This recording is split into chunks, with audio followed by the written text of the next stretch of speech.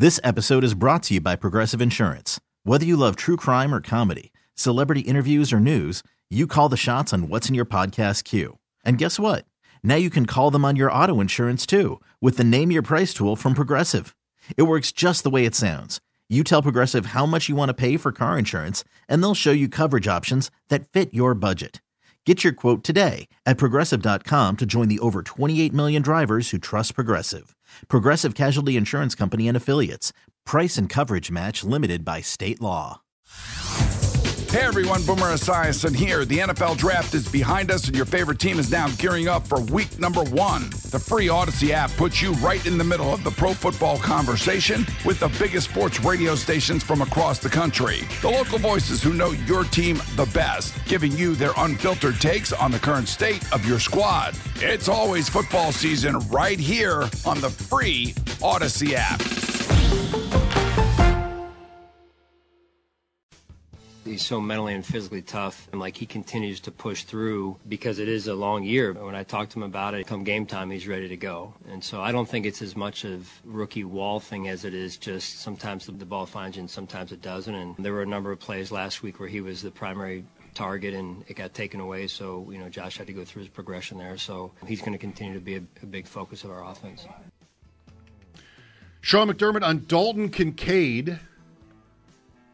Still, Bulldog looking good he'll finish top 2 on the Bills in catches. I mean, McDermott can say a number of plays. He's not going to give you an actual number. I would love to know what it is. Where Kincaid was there's a difference again, the primary target. He was targeted 2 times in that game, and he was targeted two times against Dallas. Sorry.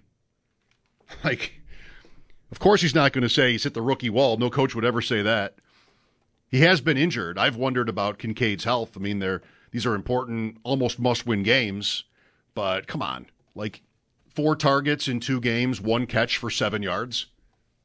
Tell me again how integral he's supposed to have been in their offense. I mean, I'd love to see it. I mean, we all would, right? We'd love to see who is going to be. Maybe it changes every week. Who is going to be the player in this offense that the Bills can trust? Maybe it just has to be different every week. Is it Kincaid as a rookie late in the game here? Is it Davis, who's had 3 bagels in 5 weeks? Is it Cook, who fumbled twice and didn't catch a pass in L.A. even though they were losing a lot? This is the Chargers. Who is it going to be? Or is Diggs going to double his kind of production? Because that's almost what you need to get it back on track. They are winning. That's the object. But I don't know. I'm not pessimistic about this. I just think it is fair to mention that they're not getting Allen's last 2 games, the passing numbers are just super small. He's so efficient converting in the red zone. The Bills do not have that problem, to say the very least. I mean, is it Knox? Is it one of the other receivers that some kind of barely play? 803-0550. What's your take on that? Talking a lot about the MVP today. It's a really good race. Josh Allen is live in it. But not the favorite. Lamar Jackson is the favorite. And I'm trying to figure out whether or not there's a path for Allen to win with Jackson and the Ravens hosting Miami this week. A win in that game would clinch the 1 seed for Baltimore. Maybe he'd even sit in Week 18, already the betting favorite. It still wouldn't mean that he would win, but he would probably improve his odds if that were the situation. The AFC East would still be in play, and maybe there's a way where Allen could wedge his way in. I think if Miami wins at Baltimore and that clinches the AFC East for Miami, I doubt Allen has much of a chance. I think they're not going to vote a wild card team's quarterback the most valuable player. So it's uphill, but it's still possible, in my opinion. Maybe you have a different thought on that. So I don't vote for this award if I need to say so. One other thing that I'll just throw it out there, could enter in a voter's mind. I mean, most of these voters have been covering the league for many years, and I think they would take this obligation very seriously. I would expect it from every single one, almost every single one, that you'd really want. When I voted for the Heisman, at least for several years when I was doing it, I did get a little bit more casual about it later on. But this is 50 people. If I voted for this award, I would just pour over statistics, opinions. Like, I would want to consider every argument. I'd want to think that I had done a comprehensive effort, made a comprehensive effort to know what to do here. So the award is for like this year individually, but naturally you might think of other years, careers, right? Like Patrick Mahomes has won 2. He is probably not winning this year. If he were having a little bit of a better year, like, do you want to give him a 3rd one? I think that can enter into the thinking. Maybe it shouldn't, but sort of the legacy stuff, career achievement. Here's Russell Wilson again, but a couple of years ago, maybe 3, remember Chris Collinsworth talking about this, and we brought it up in here a few times, how like Wilson had never gotten a vote. He'd won a Super Bowl, he'd gone to another, he'd had all these great seasons, but he'd never gotten a single vote. And the thinking, whatever year that was, the thinking was that like if it's close, voters would lean toward Wilson because he's had a career worthy of it. He just hasn't won the MVP. If you were to think about this vote a little bit with that kind of thinking in mind, so Jackson has already won a Most Valuable Player award in 2019, unanimously. And everybody thinks like that season was a better season than this one. They were a 1 seed that year. Some people are comparing his numbers this season to that one, and they pale in comparison to that one. He led the league in touchdown passes the year, and he ran around everybody. Like, it was just case closed. This would be his 2nd list of players to have won 2 MVP awards that are not in the Hall of Fame. Ready? Tom Brady, Aaron Rodgers, Patrick Mahomes. 2 MVPs is not the Hall of Fame, but those guys will all make it. Obviously, Rodgers and Brady will make it. I think Mahomes maybe already has earned that. He's got a ways to go. Rodgers and Brady are locks. You win 2. Rodgers has won 4. Brady has won 3. Peyton Manning won 5. I wonder what it would look like if Jackson won a 2nd. And I wonder if somebody would be like, I mean, are we there yet? Are we to 2-time MVP winner? I could see some people thinking, let's slow down. And if it's close, and I think Jackson and Allen is really close, and maybe McCaffrey, I've said a lot, I think McCaffrey, I can't bet on it, but I might bet on McCaffrey to win. Because I think, again, I'm sorry I'm saying the same things over and over for some of you who are listening all the time, but that this is a year where you could maybe vote against quarterbacks because nobody has just dominated that. Here's Jeff next. Hi, Jeff. Hey, how you doing? Good. Just getting back to your comment about Russell Wilson and whether or not he sticks around in the league, provided he leaves Denver. With the league, so many injuries at quarterback, especially this year, and with Flacco having such a great end-of-the-year performance, is there room for him on a bench even as a backup to somebody or a mentor where he might have some life later on? Is it worth it to a team to even do that? Thanks. What do you think? You're not just asking me, right? You have a take on this.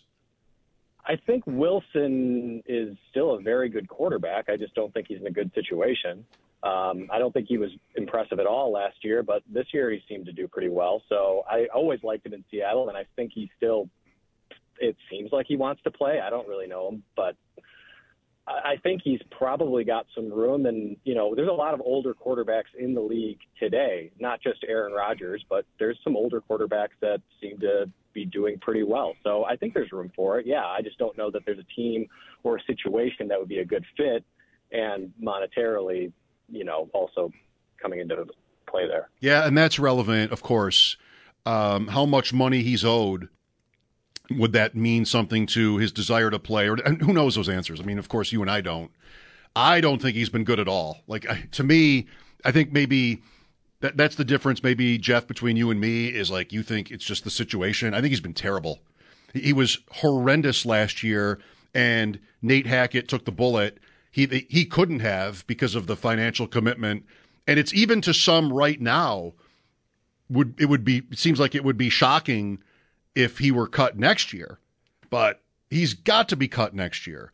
And there are signs that the coach can't deal with them and has never wanted to, in Sean Payton. So I think he's out of there. I think he's been pretty bad, and whatever the money is could make the difference between whether he plays next year as a starter or anything. He's 35. That's not too old, like you're saying, but I'm sorry, we're just guessing as to what his mental state would be about it. This has probably been humiliating, Denver. They make this, and just it could be really hard to deal with it mentally. They made this huge commitment to him, all this money, all these picks, everything, and this is what's happened. It happens in sports. It's he's not the first. So does he want to go to Atlanta and try to prove himself again? Maybe. Guys are very driven. I think that could make sense. Would it make sense for Atlanta? Atlanta and Washington are two, and there was Wilson to Washington stuff before he was traded to Denver. Philadelphia, right? Philadelphia wanted him. That's how fickle it all is. People who tell you Brandon Beane or some general manager good at drafting, not good at drafting, evaluating talent. It's just it's so small a difference between successful and not, good and not. Howie Roseman gets more credit in the NFL for his personnel decisions and the way he operates during the draft than any other GM. I think it's not even close. And he wanted Wilson. They were going to do that. With Hurts there, they were going to trade for Russell Wilson, and Wilson wouldn't go. So, nobody's really that much better at this. Atlanta and Washington, though, two teams that if I were doing this job in those markets, I would be losing my mind, and it would have started a long time ago. Ron Rivera, so he's taking Sam Howell out now. It's incredible how badly mismanaged that position has been under Ron Rivera in Washington. So bad that it's impossible to think he could actually still be working there, for me. Howell is the younger one, and they've been out of it all year, pretty much since the midpoint of the season, or if not earlier than that. And so he's the one you play when you're out of it, as opposed to Jacoby Brissett. Brissett's the guy probably you play in the beginning, unless you think it's realistic that Sam Howell is really good. That was the minority opinion before the season. Now what's happened is Howell has kind of imploded, so now he's taking him out with 2 games left and the season over for Brissett. Just totally mismanaged. Atlanta's guy, Arthur Smith, is similar. He's got Desmond Ridder. The whole organization is just yikes. They're drafting Pitts and London and Bijan, all with super high picks, with no quarterback playing at all post Matt Ryan. It's Desmond Ridder. Smith has the nerve to mock everybody out here for thinking a quarterback change might be right in Atlanta. What did he call it? Toxic groupthink. Week later, he makes the move for Taylor Heineke. 2 weeks after that, he switches it back. Then he switched it back again. Drafting all these skill positions when you have a quarterback that can't play. Just how do you end up there? Well, maybe we had, our moments here with the Bills where that's kind of how it was, but here I am talking to myself in this room, and I'm just getting worked up about the Falcons. It feels like living a little bit, but also maybe wasted energy. 803-0550 to call in. Sabres Bruins pregame 6:30 tonight here on WGR. Hey everyone, Boomer Esiason here. The NFL Draft is behind us and your favorite team is now gearing up for week number 1. The free Odyssey app puts you right in the middle of the pro football conversation with the biggest sports radio stations from across the country. The local voices who know your team the best, giving you their unfiltered takes on the current state of your squad. It's always football season right here on the free Odyssey app.